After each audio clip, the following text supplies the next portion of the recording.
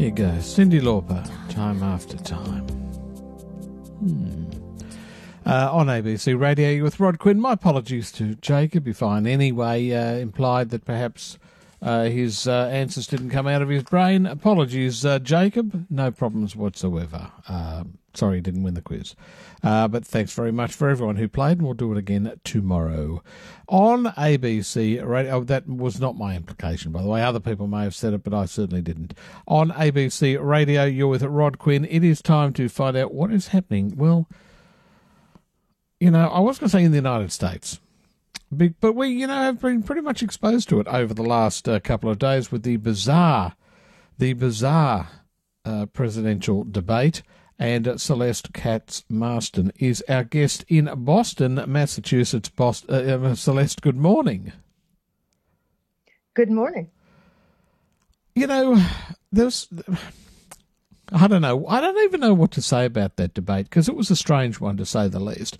But there's always a big build-up to these presidential debates. I don't know how many votes they actually change or whether anyone can remember anything. They can remember one or two moments from various debates over the years, one or two lines perhaps, and that's about it. But this one, people will always remember this, even though they're trying to forget it, would you say? Yeah, I think that's true. I think that Jake Tapper from CNN probably summed it up most aptly when he called it a hot mess inside a dumpster fire inside a train wreck. And I think he was being, pretty generous with that. Yeah. So it was a disaster. I mean, okay, so what happened? It started out sort of normally, but then it really went off track pretty quickly because it seems as though the president didn't want to play by the rules agreed to. That's one thing. But he also didn't want to play by the generally accepted rules of behaviour in polite society. And, I wasn't really surprised when I was watching him. That's just the way that he acts. Why were people so surprised, do you think? I'm not sure if people were so much surprised by it as they were sort of dismayed or turned off or frankly concerned. I think you're right in saying that typically American presidential debates don't decide elections. There are a lot of people who don't watch them. First of all, there are people who come into a debate having decided already who they're going to vote for, and maybe they're looking at it as sort of a tradition or a political spectacle. Maybe for a small percentage of undecided voters, the debates might carry some weight. But I think what we saw in this case was just a real breakdown of sort of decorum at the presidential level, the highest level of our government, in what was just a sort of trash talk fest that got completely out of control, where a lot of times you couldn't even hear what the candidates were saying because they were so busy interrupting and insulting each other. And the debates didn't really end up serving their purpose of educating people about the differences between the two candidates. And that's really disappointing. I don't know whether those debates are ever about educating people about, the various, policies. It is a way of scoring a point or two over your opponent. That's certainly the case. But it seems to me that President Trump would have been better off keeping quiet because Joe Biden did not do a good job in that debate. He only did a good job in perhaps comparison with the president. But he stumbled, he fumbled, he got things wrong. If Trump had just thought, you know what, I'm going to shut up and let you keep making mistakes, he would have easily come out of that debate the winner. It seems to me anyway. I think that it's true that, there are two things about Joe Biden. Number one, he does have a lot of experience on the debate stage as both a presidential and a vice presidential candidate. So he's been doing this for a long time. At the same time, he certainly has a deserved reputation as a guy who doesn't have a lot of trouble tripping over his own feet. He's very prone to verbal gaffes. He may lose his train of thought. He can get irritated easily, that sort of thing. And so, as you say, the reasonable tactic would have been to have Donald Trump sort of stand back and stay removed, given that, sorry, there's a little noise there, given, his stature as the president of the United States, and say, look, let Joe Biden, effectively cut his own throat rhetorically. Donald Trump, though, is just not constitutionally capable of keeping his mouth shut that long. He likes and needs to be the center of attention, and that was entirely evident during the debate. So Biden called Trump the worst president we'd ever had, America's ever had. Trump, on another occasion, talked about, it said, don't talk about being smart, and then, said, well, he actually, it was a falsehood, it was a lie saying that Biden had run last in his class at law school. In fact, he didn't, but he was right down the bottom. In a class of 80-odd, he was in the 70s, I think. And that's one thing. But, of course, President Trump has gone out of his way to make sure that people can't get a hold of his transcripts at school, certainly in university. So we don't know how Trump went at school. Yeah, he went to extreme lengths. And I think we talked about Michael Cohen, his former personal attorney, having gone to extreme lengths to prevent the release of any of President Trump's academic records. Obviously, we know he's not been a fan of the idea of releasing his tax returns so that we can accurately assess his true wealth and indebtedness and so on. So Trump certainly launched a lot of broadsides at Biden. But to be fair, Biden was not exactly the picture of politics during this debate. I mean, saying to whatever you think of him, the sitting president of the United States, quote, "Will you shut up, man?" is not typically something that we see in these venues. And calling him a clown as well. I mean, it didn't reflect well on him, although, in that dumpster fire, of course, people are looking mostly at the fact that, and in fact, Chris Wallace, the moderator of the debate, when Trump said, look, kind of you're picking on me, Wallace said, look, hey, you're the one doing most of this, which is probably right, I'm sure. But this was the moment that has got most of the attention. Here we go. Are you willing tonight to condemn white supremacists and militia groups and to say that they need to stand down and not add to the violence in a number of these cities, as we saw in Kenosha and as we've seen in Portland? Sure, are you I'm prepared to specifically do it? Well, go ahead, sir. I would say almost everything I see is from the left wing, not from the right wing. So what are you saying? I'm willing to do anything. I want to see peace. Then do it, sir. Say it. Do it. Say it. Do you want to call him? What do you want to call them? Give me a name. Give me a white name. Supremacists and right like me to condemn? White supremacists and right Proud Boys. Stand back and stand by. But I'll tell you what. Somebody's got to do something about Antifa and the left, because this is not a right-wing problem. This is a left-wing. FBI director This is a left-wing problem. White supremacist. Antifa's an idea, not an organization. Oh, you got to be not kidding. Militia. That's what his FBI, FBI director Gentlemen, said. Well, thank you. There you go. So he refused to call out white supremacists and repudiate them. It was, in fact, Vice President Biden that gave us the name Proud Boys and said, why don't you do, repudiate Proud Boys? And he wouldn't do that. So I suppose the question is why? Why wouldn't he do it? And does he have a point also that much of the problems has been caused by people on the left?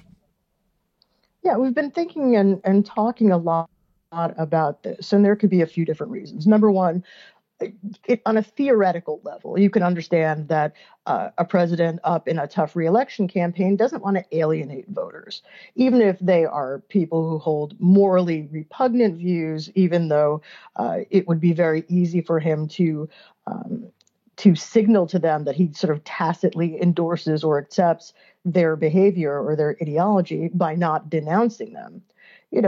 Maybe he just doesn't want to take that step. I mean, of course, the complete extreme of the spectrum is that he believes these things.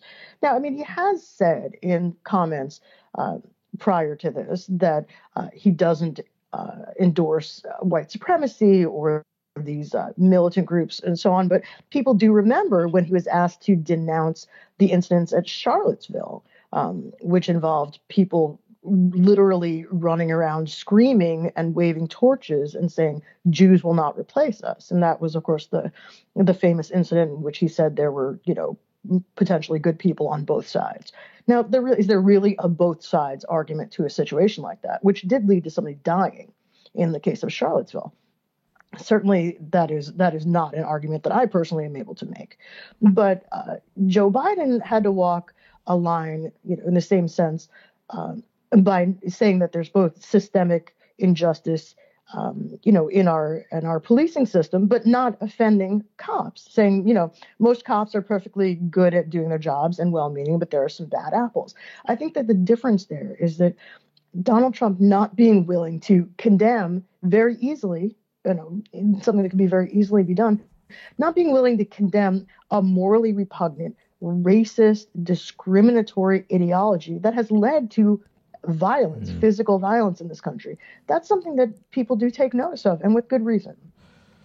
Yeah, and again, it's a moment where President Trump, if he had just stopped this sort of fire hose of sort of interruption and abuse, he could have made another good point, which is when he turned to Vice President Biden and said, look, name one police organisation that has endorsed you, and and Biden was unable to do that.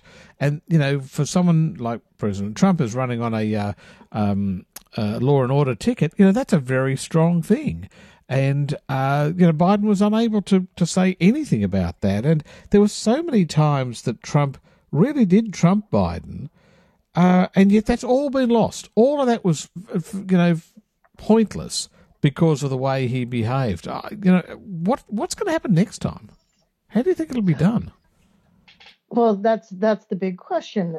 Will there be more stringent controls on how the debate itself actually works? Not what the people are going to say, but how things are actually moderated in order to make this a more meaningful experience. I mean, just trying to transcribe this or listen to it was really difficult because they were shouting over each other to the point where you couldn't hear anything. So there has been discussion through the Committee on Presidential Debates and so on about taking basic measures like giving the moderator the power to cut off somebody's mic if they're interrupting or going over their time or otherwise flouting the rules of the debate. Now, Biden has said that he would be willing, to go along with some changes like that. Trump says that you shouldn't change the rules of the game when the thing is already in progress. So it'll be interesting to see what actually happens. But if the point of all these things is to give the American people a chance to hear from the candidates, a measure that would help you actually hear them would seem to make some sense. And I understand what the president is saying, but he was changing it as he went along because he was not,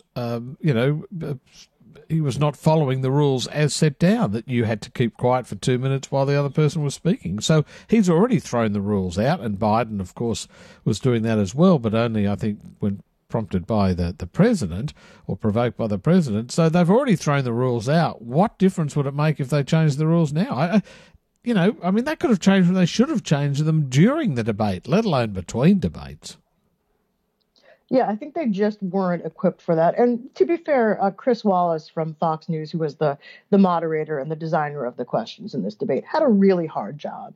Some people want to run him down and say he lost control of the thing or that he wasn't assertive enough.